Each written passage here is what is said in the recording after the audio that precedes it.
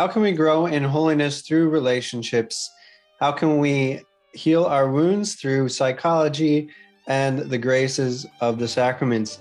Up next, we'll be talking with Dr. Gregory Bottaro, an expert on Catholic psychology, and we'll be learning about this and more. Stay tuned.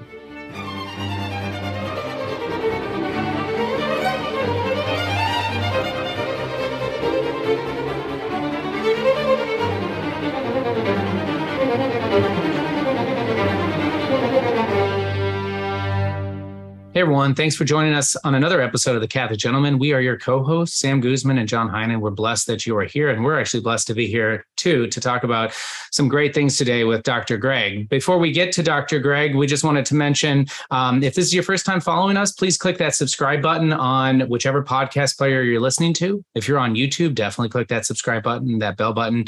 We come out with these weekly, all aimed and geared at helping men grow in holiness and that ongoing formation. We're so blessed for our listeners and blessed for our donors that make this possible. If you are able and capable and you're discerning donating to us, we'd love your assistance and your support. Head over to patreon.com/Catholic Gentleman. You can see the different tiers that we offer. So as Sam was suggesting in the teaser, we are blessed to be joined today with Dr. Greg. He is a Catholic psychologist. He is the director and he started the Catholic Psych Institute 12 years ago.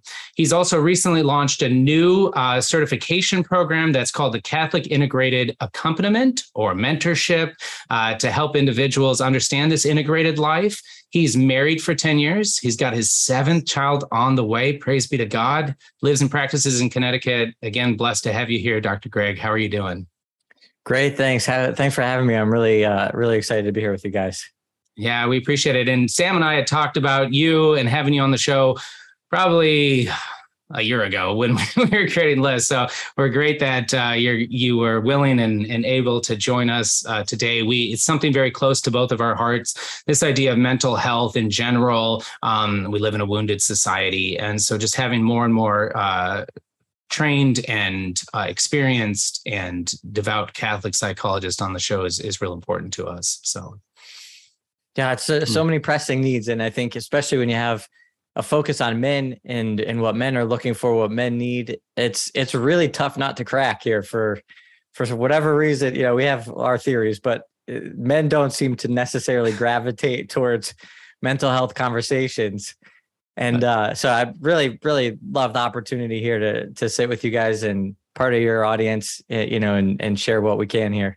Agreed. And I would love to actually start with that, is that so many individuals today in the church, people that Sam and I have met, are really kind of just against psychology in general. They have this tendency to believe that it was all formed and shaped outside of the truths and teachings and authentic teachings of the church, you know, us as individuals created in the Imago Dei. And they also have a tendency to believe that you can solve all your problems and your issues by, you know, praying the rosary more and going to confession more and just strictly, you know, kind of spiritualizing and growing in holiness. Now, we both pray the rosary daily. We're all about going to confession frequently. But what would you say to individuals that compartmentalize psychology and psychiatrists and mental health into like this modern bucket that we as devout Catholics shouldn't approach, because obviously you're doing just the opposite and you know, having such great strides and advancements. So yeah, I like to start off at least with a place of understanding and really just voice validation of the fear or the hesitation or the being on guard against ways that secular psychology has totally warped the human person. And there's a lot of reasons to be skeptical for what might come from this radically postmodern, relativistic, anti-religious field. Mm-hmm. So it's, that's step one. It's like, yeah, I get it. Like I agree with a lot of what people are saying. And then to say, but if we're Catholic, we really should be people of the both and, just really looking for the deeper points of complexity, of integration, of being open to how truth is universal. And that means that it's not in a bucket and it's not in a compartment. So we should be able to see threads of or rays of truth in many perspectives. And so, we want to look at how the science of psychology appropriately applied leads us to the same truth. If there's a unity of universal truth, that revelation would lead us to. And there's a place for it. And this is our faith, that there is a place for the sciences. This is the history and tradition of our church. This is the magisterial teaching of our church. This has always been a Catholic position, that we are not only open, but supportive of and validating of and in need of science as a manifestation of the human intelligence and the creativity that God gave us to explore our world and to understand it. So there's something very limited and lacking in a broad stroke disavowal or disregard of psychology. And so, yeah, I think we want to see both sides of that there. Yeah, I think a lot of people associate modern psychology with, Freud, who was very anti-religious, and just saw it as just, some projection of unmet childhood needs or something like that. And yet, Freud isn't the only voice, and there are some things that are able to be learned from some people who've taken the science of psychology seriously. But before we get there, and I do want to hear kind of some of the influences on you and who've shaped you as a psychologist, because I think that's important. But before we get there, I'm curious, can you give your definition, or I should say the Catholic definition, not yours specifically, of what we're even talking about when we talk about the psyche or the mind or this whole domain that we're exploring in the realm of psychology? Because I think it gets a little fuzzy sometimes. People are like, well, I believe in the body and I believe in the soul, and I just don't really believe in this thing called the psyche or the mind or whatever you want to call Right. it, the unconscious. And there's just kind of this skepticism around, what are we even exploring here? What is this, And so I'd love to hear your definition of what we're talking about when we talk about the field of psychology. Sure. Yeah. Great question. And I'm actually neck deep in this right now because we just launched a certification. So I'm teaching a course on the anthropology of John Paul II, and St. John Paul II, which is not the all-encompassing end-all be-all of what is Catholic, but I think we can reliably look to John Paul II for a good sense of a Catholic perspective. He wrote a book called Person and Act, and this is a huge tome of philosophical anthropology unpacking the person, and he gives a blueprint, which I believe, and why we're teaching it in our certification, should be the foundation for all Catholic mental health. And his anthropology, he gives a picture of a human person. He says, this is the composite. So we have church teaching, Christ reveals man to himself and makes his divine calling clear. Jesus Christ is the quintessential human. He tells us how to be human. He shows us how to be human. But it's one sentence in a church document that requires probably decades of unpacking. How does Jesus reveal man to himself? So John Paul II has unpacked what that might look like. And he's created a blueprint to say, this is the human person. And what he says is that we have different dimensions that overlay the material, biological part of us and the transcendent spiritual part of us. So there's the body and spirit, but they overlap each other. They're not two distinct things. We are one person. There's a unity of personhood that can be understood through this overlay of the biological material and the spiritual. And so he has different dimensions in this blueprint. And he says there's what he calls the somatovegetative, which is like the body processes of blood and heartbeats and pressure and sensory, tactile, different things. Then he has what's called the psychoemotive, which is the way that the brain processes incoming sensory data from the body and then processes it to create thoughts. Then he has the cognitive faculties of the person. And then he has a whole different dimension of what he calls consciousness. And there's different parts of consciousness as well. So, and then all of this leads towards self-knowledge. And then we also have what he says, and he actually brings Freud up in Person in Act. And he says that we've learned from the sciences that there is this realm of the subconscious.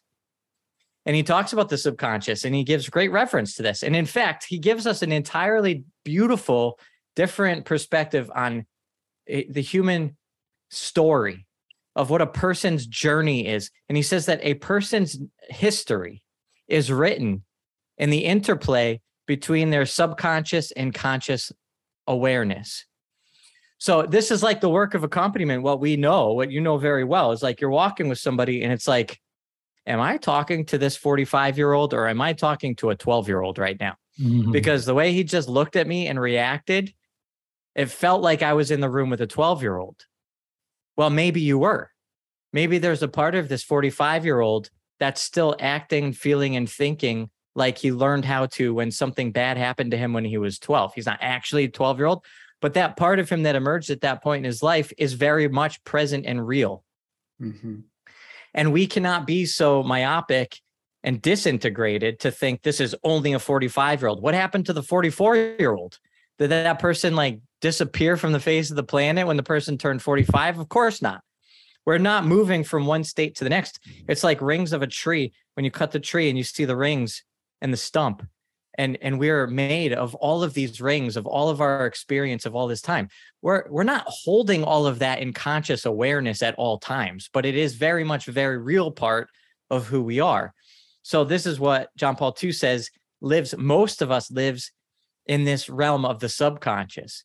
And in order to become human, fully human, in order to have what he calls a human act, is to be self-aware with self-determination and freedom and agency. That means we have to have what is locked in our subconscious brought to the light of our consciousness. Mm-hmm. And he says that, this is a direct quote from John Paul II. He says it is one of the important tasks of morality and education to bring that which is in the subconscious to the light of conscious awareness. Mm-hmm. If there's nothing that ever validated our profession more, then it's like, this is it. John Paul II just said, this is one of the most important tasks of morality and education, that we can help people move the things locked into the place of their subconscious, into their conscious mind, so they can make free decisions and act like real humans, not just animals acting on impulses or acting out of unconscious repression and defense mechanisms, but with full awareness of our real freedom. I don't know if that's an answer to your question or not. Yeah, but no, absolutely. I mean, and this, no, there's different thoughts about him, but that's a lot of what Carl Jung talked about, is about, bringing these unconscious forces that control you. And the more unconscious they are, the more power they have over you. Exactly. But the more conscious they are, the more you have freedom and determination to make those choices. And then, this idea of different parts of us frozen at different ages, the therapy I work the most with is internal family systems. And it's all about working with these different parts that kind of make up our personality, our mind, like a stained glass window, all these different colors that make up the stained glass window. It's kind of like these different parts of us that make up our minds, and we work with those, and we bring them into the light of conscious awareness, and then healing can happen. But that was a beautiful explanation. That's really incredible, the depth to which Pope John Paul II went in exploring the different dimensions of the human person, and the just the incredible engagement that he had with some of these psychological insights as well. So thank you for that. Yeah. It's profound. I think we need have a long way to go to really appreciate what he's contributed to humanity and unpacking his brilliance. So yeah, it's a huge project, but it's worth undertaking. Yeah, amen. No, I very much agree. And it's just hearing those stories and these, I haven't read that book of his, but I'm just always in awe with his writings and the galactic intellect that he was, and not a trained psychologist or anything, but just a man who just probed the depths and had such a great intelligence. So I appreciate you sharing that with us as well. But something that I was thinking about as you were talking was just the importance of understanding this for relationships. So I know a lot of our listeners have alcoholic parents, as an example, and when there's a book out that what was it, like basically your parents are haven't grown up, and there's this how to handle a child for a parent because of this alcoholic tendencies. But I guess what I'm getting at and what I'm hearing and what I'd like you to talk more about is just that nature of how this understanding helps us communicate more effectively with other men and women in our lives. And I'd love you to talk a little bit more about that, is that, kind of unfolding the onions or the layers of the human psyche and the human person does just that, helps us appreciate, helps us that both and, so that we can better relate and better communicate with others. And I'd love to hear your thoughts on that. Yeah, there's a couple layers where it helps us. I mean, number one, when we're in an engagement of any kind, we can sort of wonder about what it means to us to be having this kind of engagement. So, a very common example is just conflict itself. If there's tension or if there's an argument or a fight or something is happening, and it's like, what does that mean to you? If your parents are divorced, that may mean something very different than having parents who were married 40 years and got through thick and thin and gave you that example. And maybe, so for you, a conflict is kind of just run of the mill normal. This is what's to be expected. Whereas for somebody with divorced parents, the hint of conflict equals emotional disaster and wreckage. And so the first step is to say, what does this exactly mean for me that this is happening right now? And it could be good things. It could be celebrations. It could be, some people feel that, nothing good happens. No good deed is unpunished. And, nothing good happens without the other shoe dropping eventually. So these kinds of narratives that we're taught, that we learn from our life, from the world around us, from our parents, from family of origin, whatever, we start to look at like what's happening under the surface. And again, that subconscious narrative that's occurring underneath that we're not really listening to in the moment or communicating from in the moment, but it's happening nonetheless. So then you take another look and you say, okay, well, maybe you do some work and you realize actually every relationship should have conflict. And if there's no conflict in a relationship, then you're not really in a relationship. Hate to break it to you, but that's what it comes down to. So then you accept that, you do that work, you get to that. And then the next step is like, all right, so how am I communicating my needs or my perspective in this relationship? Or how am I learning how to listen to the other person and really understand empathy in this relationship? And there's, again, more narratives. If I really try to understand your perspective, that means I'm going to have to give in because both of us can't have a perspective. Maybe that's what you've been taught. You're either right or you're wrong.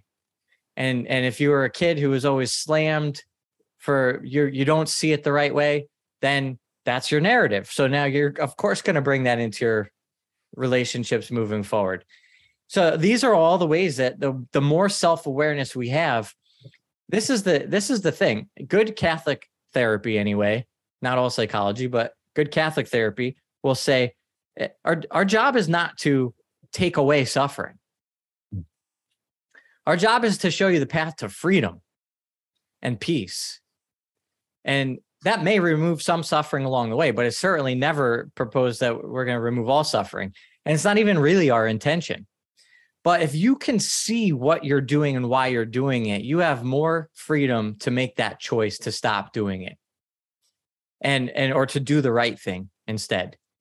And so that's what we're trying to do, is help people become more self-aware, have more clarity in what these narratives are, more clarity on what they're holding in their subconscious, what they might be blocking themselves from really becoming aware of. So So that's where any step in our life, any place in any relationship, any job, any endeavor, can only be enhanced by having greater self-awareness. Yeah. And that's something we could all benefit from. And yet I'm hearing the complaint perhaps that if I start to open this door to all of these things inside, one, I might get completely overwhelmed by that. Number two, I might just get lost in the weeds of like, how do I know what's real and what isn't? Like, how do I know this is like a narrative from my past as opposed to something real? Maybe I'll end up hating my parents and like, resenting them in some way. And there's just like, as I've talked to different people about psychology and things, that is something that comes up where there's a lot of fears around what might be inside. And hey, I've gotten through life this far. Okay. I've kind of muscled through and I don't really need to open all that up because that could just be a real mess. Like how would you respond to someone who's feeling some of that apprehension? Yeah. I mean, again, same thing from the beginning of the show. I would really validate that fear and perspective and just really give reverence for that. I think there's a part of us that are really self-protective for a really good reason. And I would say, it's good to have somebody to walk with, to open these things up that has some training and expertise and some ability to hold the difficulties that may come up with you. And I would say, to answer some more of the specific complaints or fears that you gave voice to, number one, it's not really about your parents. It's not really about, the sort of quote unquote, what's true. It's about how you've interpreted and felt and carried these things inside of you. So I have somebody that I work with that I've worked with for a number of years, and I know the family of this person, and there's a lot of love, but we've come to uncover some of the narratives that are influencing some of the more recent decisions that are being made. And it kind of came to light. It's like, it seems like you're trying to prove your worth to one of your parents here. And, that was the sort of tone of the initial conversation. But then it was very clear right off the bat, because this person actually talked to the parent involved, like immediately had the conversation about it. It's like, well, clearly if you can have a quick conversation with the parent about it, like the parent's not the problem necessarily per se. And there's miscommunication. So it's probably a little both and. It's probably maybe on both persons' parts, whatever. But the point is, it doesn't actually matter if the parent actually did something or didn't do something, if there's real, rejection or abandonment or this or that, or if that's what it felt like for whatever reason for this person as a little kiddo, and then carrying a story along their life and building this up. And then now that's what you have to deal with. So, people say that all the time. It's like, oh, you're not just going to tell me it's my parents' fault and I have to hate my parents now and all this stuff. It's like, well, first of all of us parents are at fault. Like, we're screwing up every day. So if you think we're getting out of this without imperfect parents, that's definitely not possible. And so we want to look at how we've mislearned or been miseducated in what love is and who we're called to become. The family is called the school of love. And we've all received some level of miseducation. So we have to spend our lives growing in holiness and conversion. That means being corrected in the miseducation and the love that we've learned. Yeah. Yeah, no, I'm so many great ideas and topics to go down. And actually, while you're bringing up family, I just think that I'd like to go into a different dimension here within this conversation of relationship. And that's the relationship between masculinity and femininity. And I'm just hearing that I think a lot of our listeners can relate to this. Us three here on the call are all married men, where we find ourselves stating something that is being interpreted different by our spouse, by the woman in our lives, right? We state an observable fact, and it's received as a sense of judgment or a opinion or a directive on what they need to be doing better.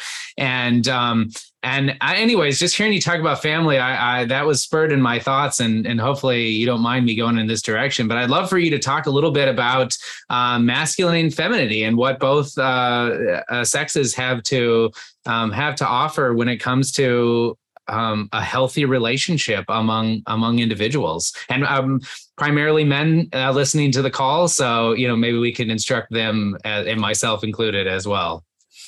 Well, there's so many different directions to take this, but really, it's a whole course of our certification. We look at the brain differences between men and women, and then show how the body makes visible the invisible. So if we look at the brain, we can see something about gender that's important for difference and for complementarity, really. And this is, how do we sum this up really quickly? Well, let's start there with the brain. Yeah, I'd love, because honestly, we immediately think of biology as like the physical, that which we can, see with our eyes, and we all kind of see those obvious examples, right? The feminine body versus the male body. But yeah, talk a little bit about the neural pathways and the, the difference between the sexes there. I'd love to hear that. Yeah. So it's interesting. In utero, all babies start off with moving towards the formation of being a female. And the X chromosome has an inhibiting factor that at a certain number of weeks, it actually limits the progression of that female development, and then it turns things towards the male. So they're very, very different branches that begin right from a few weeks of conception. And so part of that is very fundamental basics, as you have. This is probably common knowledge, but it's, men have more testosterone, and the testosterone, it's not just this like weird chemical. It's part of the formation of all sorts of body structure, physiology, and behavior, and patterns in thinking and feeling. And then women have more estrogen and progesterone that are active in their brain formation and development. And so all the different neural pathways that end up developing are because this has been branched off from just a few weeks of conception. Mm-hmm. And that changes entirely the way that a brain works and perceives and then and relates to environment, especially other people. So we have the effect of estrogen and progesterone or testosterone right off the bat. And then, and this is where we have boys growing with a tremendous amount of aggression and separation, and women growing with a lot more connection and nurturance. And we have John Paul II talks about this, the what he calls what's called the feminine genius. And I also talk about the masculine genius. These are meant to be complementarity oriented. So it's not meant to be like, oh, we're just different. Like now that's the battle, right? We have to at least just prove that there's a difference. But like that's so far behind of where we need to be. It's like, yes, we're different. And also there's a reason. So let's talk about why. Why are we different? And it's not just to make a baby. It's because our whole personality is formed in this complementarity. And so we have the feminine genius, really simply put, is a turning inward, and the masculine genius is a turning outward. And that's because turning inward or outward in specific relationship to a new baby, a new person. So God made man and woman to come together to make another person and to be fruitful and multiply.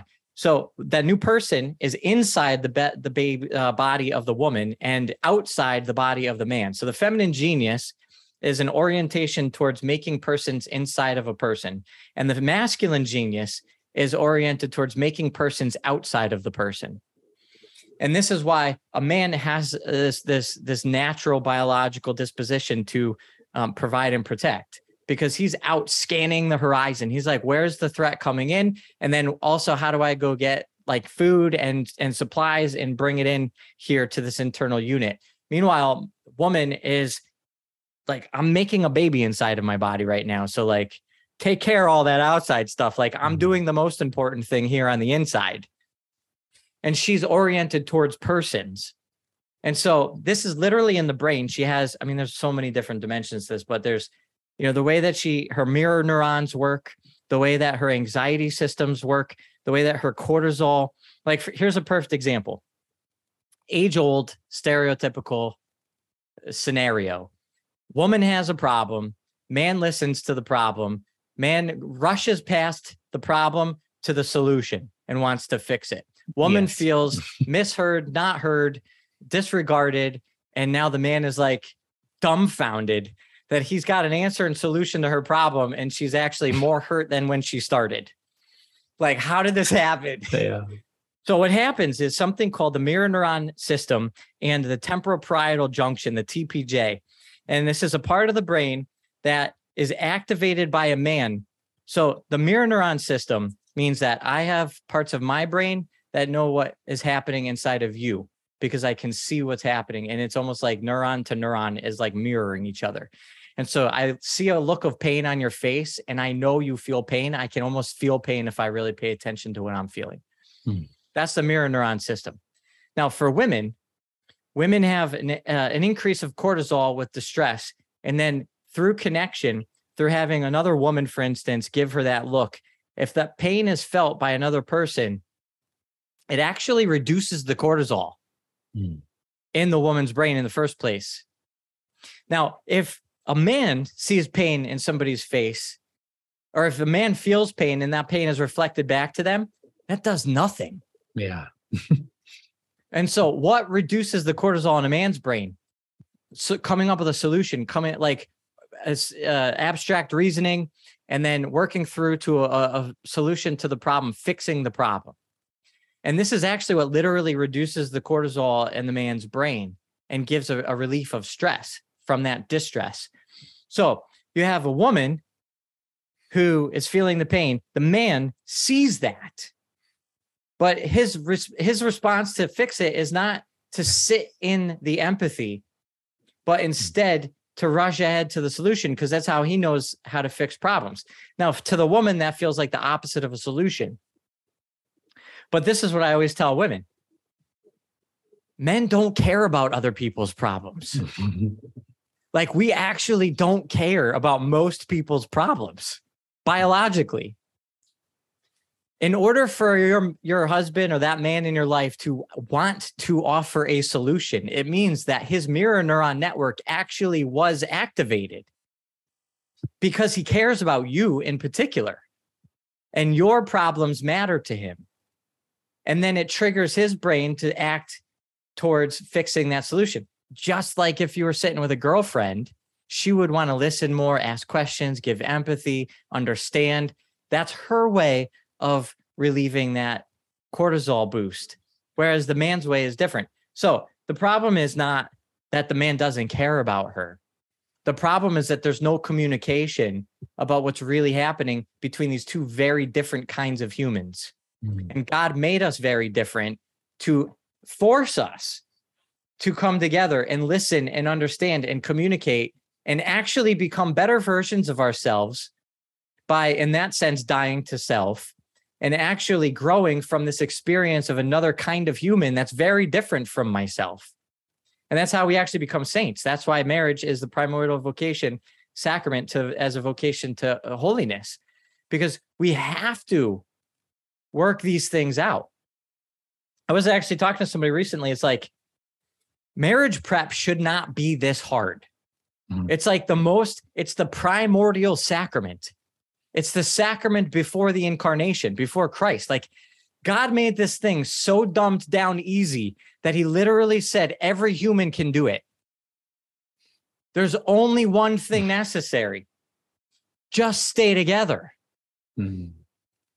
Till death do you part. It's that simple. Why? Because he knows. Doesn't matter if it takes 20 years, if it takes 40 years, if it takes 60 years, you guys will eventually figure it out. If you just hang in there. And it's the ruptures, it's the conflict, it's the tension that creates the need for the conversation, the communication that will eventually give life to solutions that can emerge. So if we actually just hang in there and stick it out, that's why it's the furnace. that is the refiner's fire. That's how it ends up producing saints. But we don't have any sense of a longevity or long suffering or commitment as the most important thing for even marriage prep. It's about, how do you feel? How do you know each other's love languages? And you should feel good and meet each other's needs. And this is how you can talk about finances.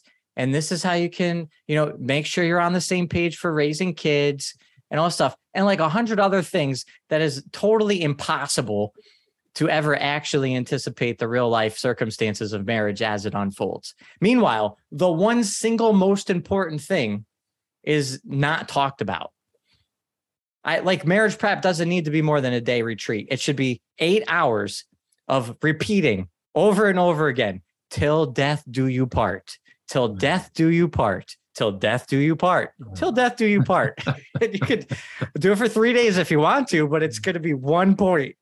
And but if we don't get that, then we don't go through the furnace, we don't work out the problems, and then all this other stuff gets lost along the way. So anyways, again, another really long answer to it. No, it's very powerful. Some great statements there. I really appreciate it. I'm glad that we're recording this so I can listen to it again.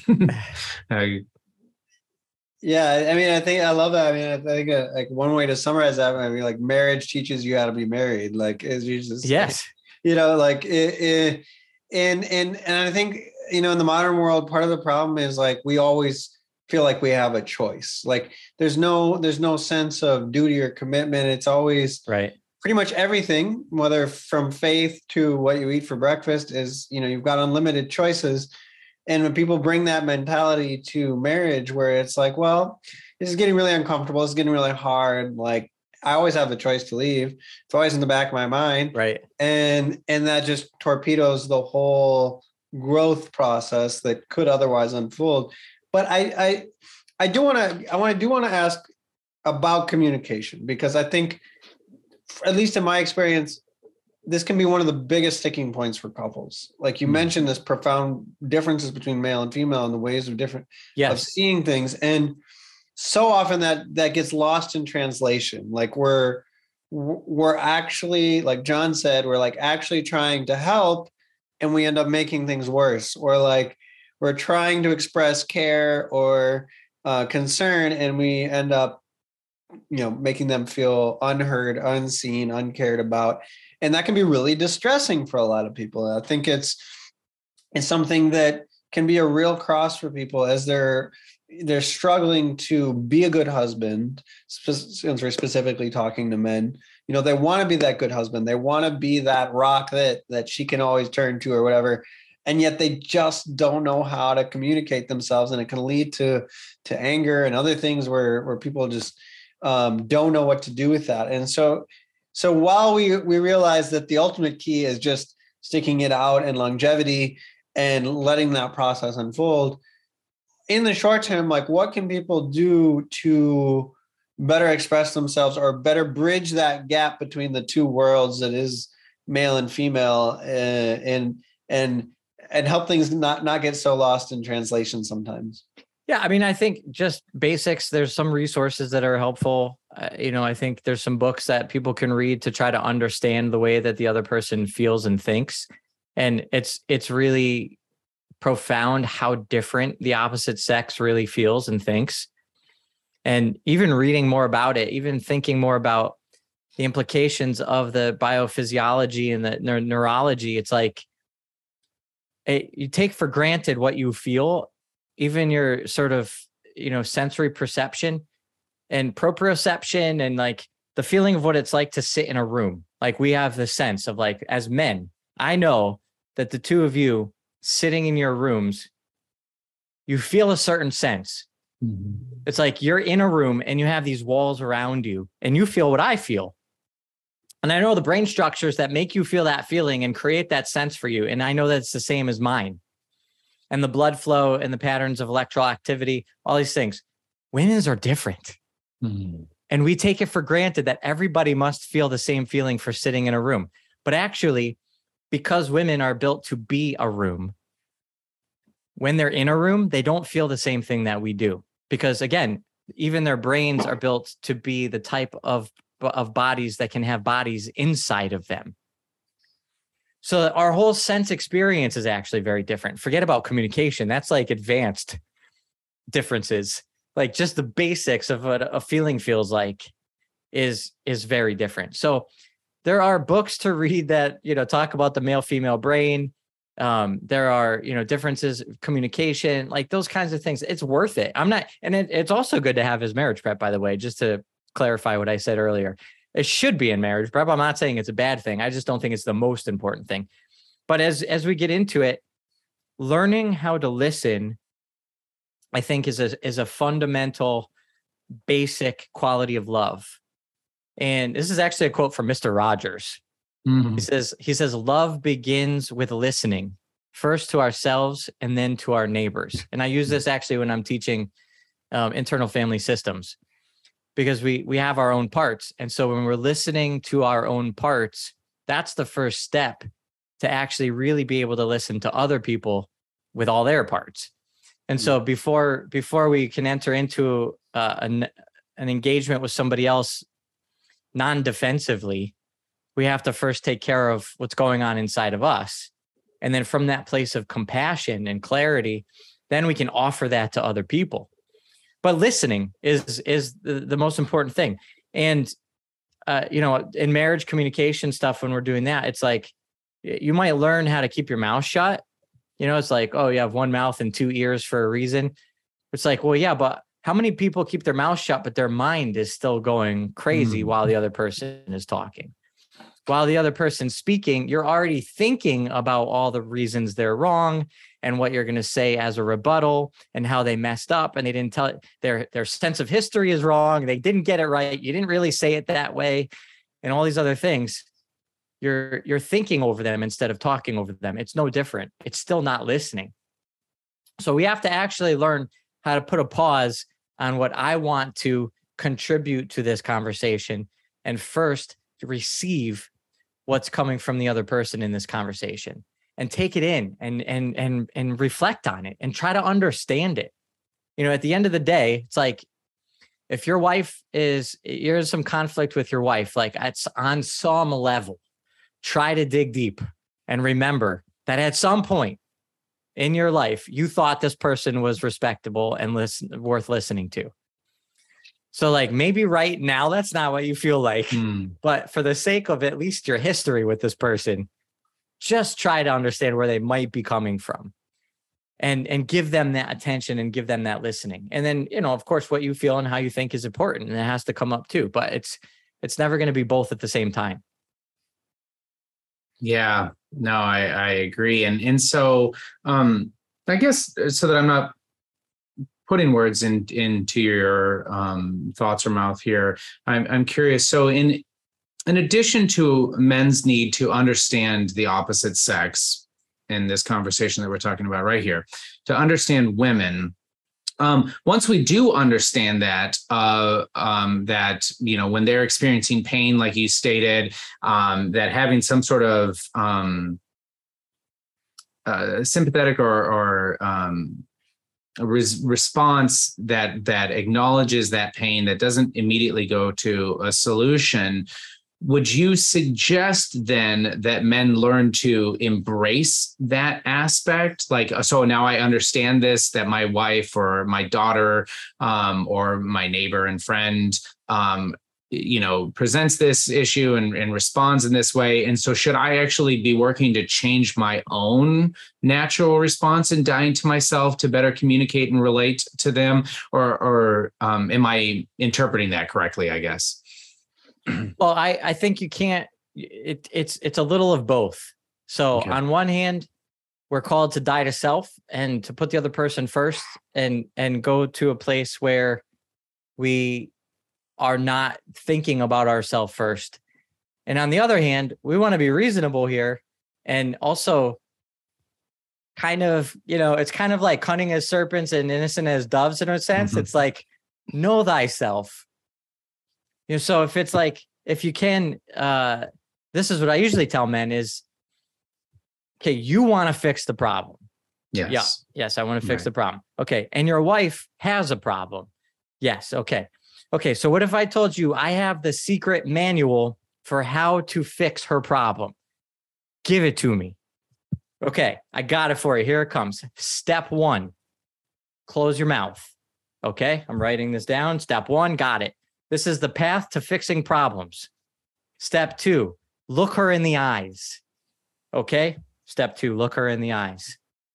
Step 3, really think about what she's saying. Okay. Step 4, tell her I'm listening. Okay. Step 5, try to put into words what she's thinking. Okay. Step 5. Okay. Okay. But when do we get to the fixing the problem part? Like, you just did it. That's it. Now, Step 6, the problem is solved. And they look at me like, this is crazy. This is not how you fix problems. It's like, no. You see, you thought you were fixing a man's problem. Yeah. But you married a woman. And so you need to learn how a woman's problems get fixed. You should still fix problems. That's the beauty of being a man. Like, you should be fixing problems.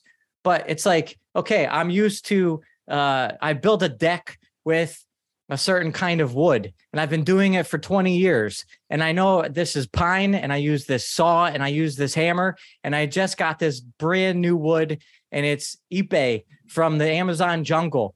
And it's like the hardest wood ever known to man. And I'm going to take my same, saw to it, and now it just broke my saw. Yeah. Like, it's because you're using the wrong tool to fix the problem. It's a different kind of problem. So you just have to learn what are the new tools to fix this different kind of problem that you need. So we're still using the same structures of our brains. We're not being men. Yeah. But we're learning a different language, a different kind of instruction manual that's meant for this particular kind of problem. And that gets a lot of traction. Men love that. They're like, yeah, sign me up. I can step 1 through 5. Got it. I can build this deck. I like it. Yeah. Yeah, that's awesome. And the right tool for the right job, as some people have said, and it's like, just listening can be hard for men to turn inward. Really, it isn't an act of like, same time, like turning towards that person, but really it's their inner world that you're trying to attune yourself to.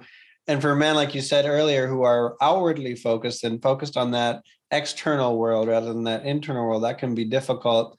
And that maybe explains why men resist counseling to some extent, or psychology is it's an act of turning inward, and that doesn't come naturally to a man, even though it might be very necessary sometimes. But I want to switch gears real quick, if it's okay, kind of moving from the marriage relationship to something that I've noticed in the secular psychology world that I love for your thoughts on.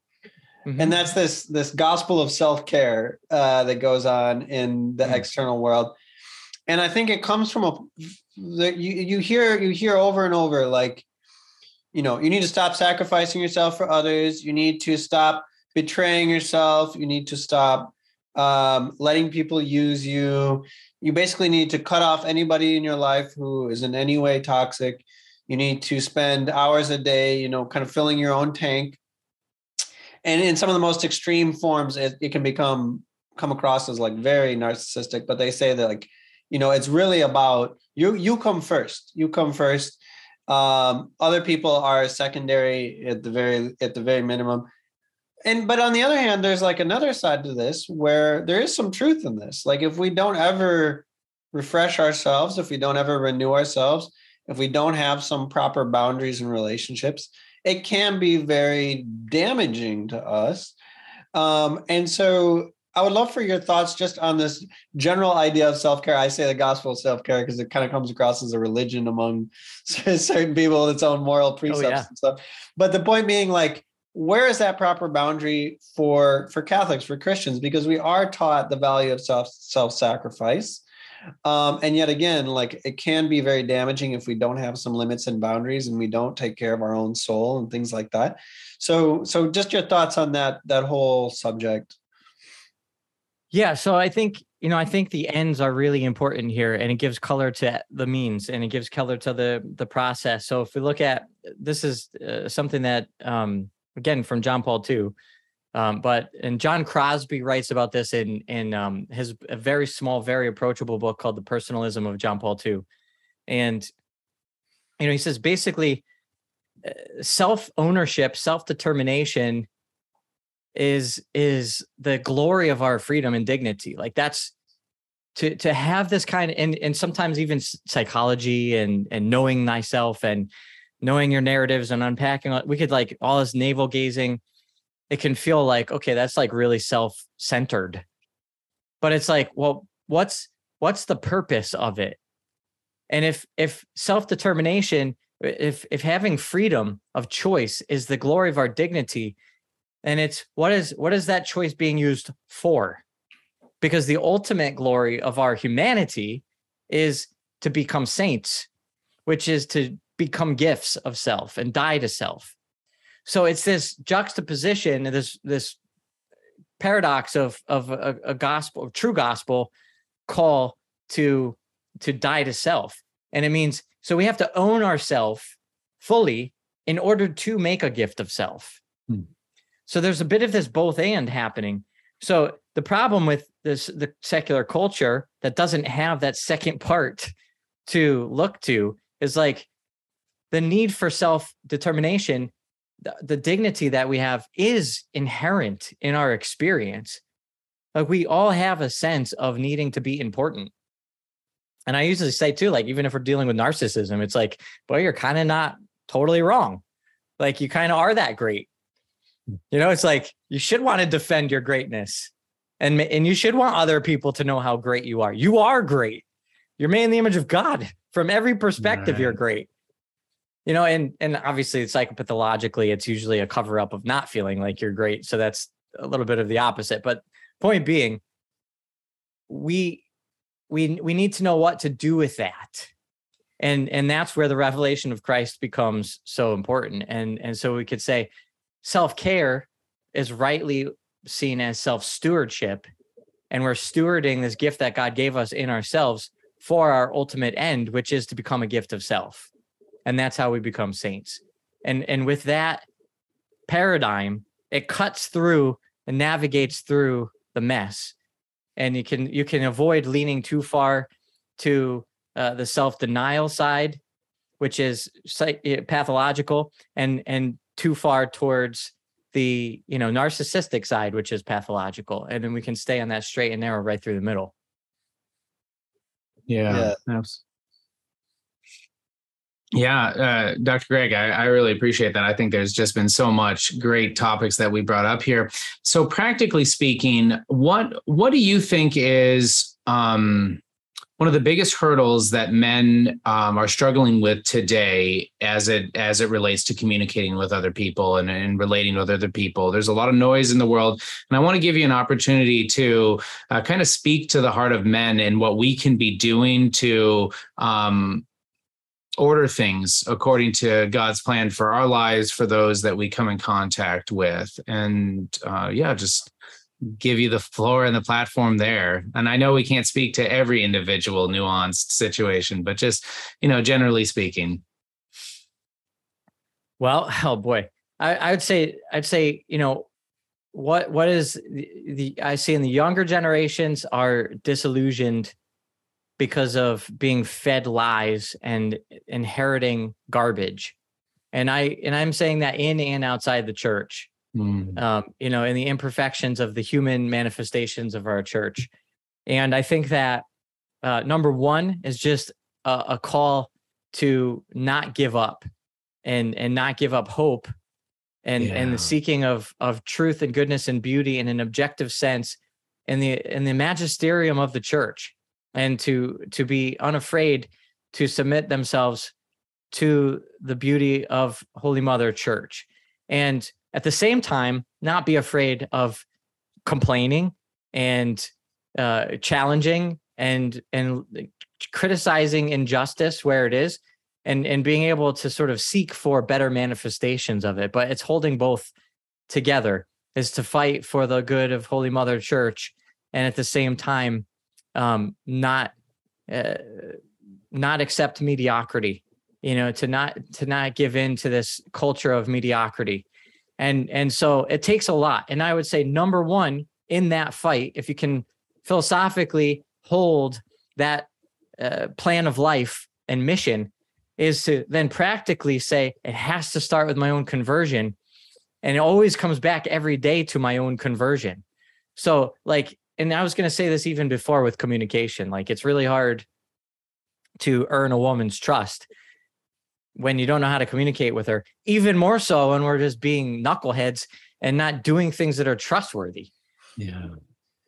So that could be the basics of addictions and drinking too much or working too much or neglecting our family or whatever. And it could be the more nuanced things of selfishness and temper and all sorts of things. It's every day we can go deeper in our own conversion. That has to be our primary project. And then, whatever's left over at the end of the day, using resources of mental resources and time resources to, continue growing in knowledge and understanding of the church and her ways, anthropology, how to best be a husband and father, reading books that are lined up in that way. It means disciplining. Back to conversion is disciplining ourselves to not just ever watch every last episode of the Netflix series that we love. And, it's doable to actually be heroes in this culture. And I think the more that the culture is kind of going down the toilet, it's actually easier and easier to be heroes that stand out against this, background. Yeah, that's beautiful. I love all of that. And the one thing I wanted to say, that just building off of what you said too, is often those moments that are triggering for us, those moments of impatience, those moments of addiction, even, or flight from responsibility, where we just avoid. Those can often be the doorways that lead us to the places that need healing, to the wounds that need healing. Oh, yeah. And so if we can pay attention to, why did I just get angry in that moment? Yes. Or why did I respond this way when she said this? It can often lead you right to those places where the healing needs to happen. So see those as invitations to deeper work or inner work, where God can begin to bring light to these wounds that need to be healed. But that leads me to my next and final question, which is, you have this exciting new form of mental health help for Catholics. I think, as we just discussed earlier, there's this kind of frustration with a lot of the approaches that modern psychology has offered, or at least, even if they may offer something good, they still don't bring in the full Catholic picture of the human person to light. But you're trying to do something about that. You're trying to offer a new way of doing things, both for Catholic therapists who are trying to help, and for those who are on the other side who are seeking help. So could you tell us a little bit about this kind of really new, innovative way of bringing help to people who need it? Yeah, absolutely. So I was, in my practice, I'm a clinical psychologist. I'm trained in what's called the interpersonal psychodynamic theory and practiced from that for a number of years, started incorporating internal family systems. And it just kind of hit a wall at one point and went through my own little 7-year itch kind of frustration with my work. And I took a bit of a sabbatical and, just wanted to really question what I was doing and why I was doing it. And I reformulated kind of if I was to start with Catholic anthropology, how would I actually work with people instead of taking the secular definitions of what working with people is supposed to look like? So I started from the Catholic anthropology instead of just trying to fold it in somewhere. And I realized, number one, Christ doesn't invite us into his life into a 45-minute session once a week. And in fact, any priest I've ever heard talk about that directly has said the opposite. Don't make your faith 1 hour a week. It's interesting, but that's what we're supposed to make mental health work. Mm-hmm. But Christ actually encounters us and walks with us where we are. So he goes on the road to Emmaus and he he shows us what it looks like to meet the woman at the well and to go to the people where they are in their suffering, not standing back in their nice polished office with their waiting room on their schedule saying, come to me. And so I was starting to play with that reality.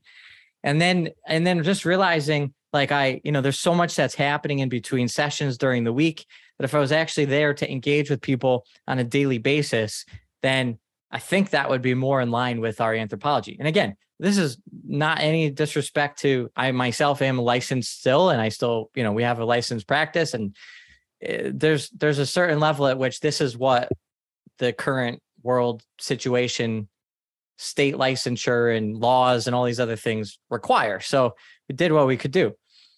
But I wanted to see if there's also another way to do this, and took this step back and reevaluate everything. So it created a new modality of accompaniment that is not less integrated with psychological expertise, but it is not dependent on the structures that come from that secular field. So we work with people on a daily basis. We don't work with insurance. We don't deal with state licensure. I had a team of lawyers actually do all the due diligence and coming up with all the legal language and figuring out what's actually different. We view the person as bigger than what the field of psychotherapy views a person as. And so we're people say like, you're not doing psychotherapy, what would you say you're doing? And they say, are you coaching, or is this like kind of less than therapy, right? It's like, no, it's more than therapy. Because we see the person as more than my license would allow me to see the person as. And what I'm hopefully doing is offering an alternative to other therapists as well, because we've all been in the same boat where it's like, if most of our Catholic therapy, at least where we have Catholic clients and we're working with the freedom of sort of what we really want to say and do in the process of that dynamic, was observed by any of these states that hold our licenses, they probably would take the license away. So we're all sort of in this weird middle area of like, acknowledging the spiritual life. But then beyond that, it's like, no, we acknowledge God as our creator and the agent of all change. And so if we're, and our path to happiness is going to be through submission to his holy will, like that's not psychotherapy. So it's like we're all in this balance, so sort of trying to figure out. So what we've been able to do is create an infrastructure that's legal and ethical and moral, but it's also, I think, more authentically tapped into Catholic anthropology, because this is really who we see the human person as. We don't separate our spiritual life from our emotional life, because we're not disintegrated. We're actually unity of body and spirit. So it works in an interesting way, utilizing technology. So we have an app on the phone that we will use voice messaging, and we'll go back and forth and carry on a dialogue, and it kind of takes on a life of its own within the space of these audio messages back and forth. And I'll just say this because it's literally every person that ever hears about it for the first time is like, well, that sounds like really impersonal. How can you say that that's more than meeting somebody face to face? But the reality is, and that was my question when I first started this, the reality is there's nowhere else in your life where you have somebody paying as much attention to you on a daily basis. And when you're walking with somebody who's paying attention to you, giving you their attention every day, it's life-changing. And I just finished with somebody after a year, and that's what they said. The person said, there's nobody else and this person is in over 50. And the statement was, I've never in my life before had somebody actually pay attention to me every day for a year. Wow. And it was like the most life-changing thing that ever happened. So there's all these opportunities that come in from an integration of a deep principle of our anthropology with the expertise that comes from psychology, but also the expertise that comes from our spiritual lives and understanding who we really are and what we're made for. And we can actually be more in touch with and closer to people through that kind of principled accompaniment than necessarily fitting into like a CPT code and a diagnostic code. And this is for reimbursement, and this is for this, and this is for that. So I'm really excited about this because we've been doing this now for 2 years. We've been compiling a bunch of outcome survey data. We're putting together some reports for submitting for peer reviewed into different journals. And it's mind blowing how much more efficient this is to actually help people while staying faithful to a fully integrated Catholic anthropology. So that part is really exciting. And then we're developing now where we just launched a certification program. And so we're going to be teaching other people how to do this and use our model of integration, whether it's in this modality of accompaniment or even in regular psychotherapy, or we have priests in our program that use it for their own, spiritual direction or pastoral work or whatever, missionaries that are in the program. But the really cool thing is that, like most master's programs or doctoral programs, the training is going to have a practicum component of it. So we're actually able to offer our mentorship accompaniment at a very affordable fee for anybody to get this daily accompaniment, working with our students in our certification program with our supervision, of course. And so not only are we training more people how to do this, but we're making the help actually more accessible for people that maybe couldn't even afford regular therapy. So we don't need to rely on the insurance industry when we can actually create an ecosystem that's more affordable in the first place. So it's pretty cool stuff that's happening. And if people want to hear more about that, they can go to iddmentor.com. And that's where we have some videos and some information about it. Wow. Well, that's honestly just beautiful. I congratulations on using your God-given creativity, heart for service, and just love of your practice and what you're doing to help men and women. Congratulations. That sounds really exciting. So we'll be sure to drop notes in the show notes for people to click on links to view more. Also, be sure to share your podcast. And I know you're active on Instagram. Any place else that people should be clicking on to learn more and engage with you more frequently? No, the Being Human podcast, that definitely would be fun to check out. Actually, I was thinking about it before because we were talking about the male-female dynamic, and I have one of my colleagues, Dr. Brian Violet, and then we have our director of content, Amy Grace Miller, who the three of us will be on the show like this, and we'll talk about some of these male-female dynamics with a woman on the show. So we got Amy Grace's perspective. And so Dr. Brian, even in communication, was like, if I come in the room and I tell my wife, like, the room is messy, and then Amy Grace's face just went blank, and she was like almost horrified. She's like, "What did your wife think?" And then I was like, "What is she talking about? The room?" All he said was, "The room is messy." Why is that? Why is that a thing? And then, so we unpacked this whole thing. So we talk about these dynamics a lot on the Being Human podcast. Fun. So it'll probably be interesting for some of your listeners. I'm sure it will. We'll be sure to drop that in there. So Dr. Greg, thank you so very much for your expertise and for joining us today. My pleasure. Thanks for having me. Yeah, we'll look forward to future communications and everything. So as we like to end each of our episodes, be a man, be a saint.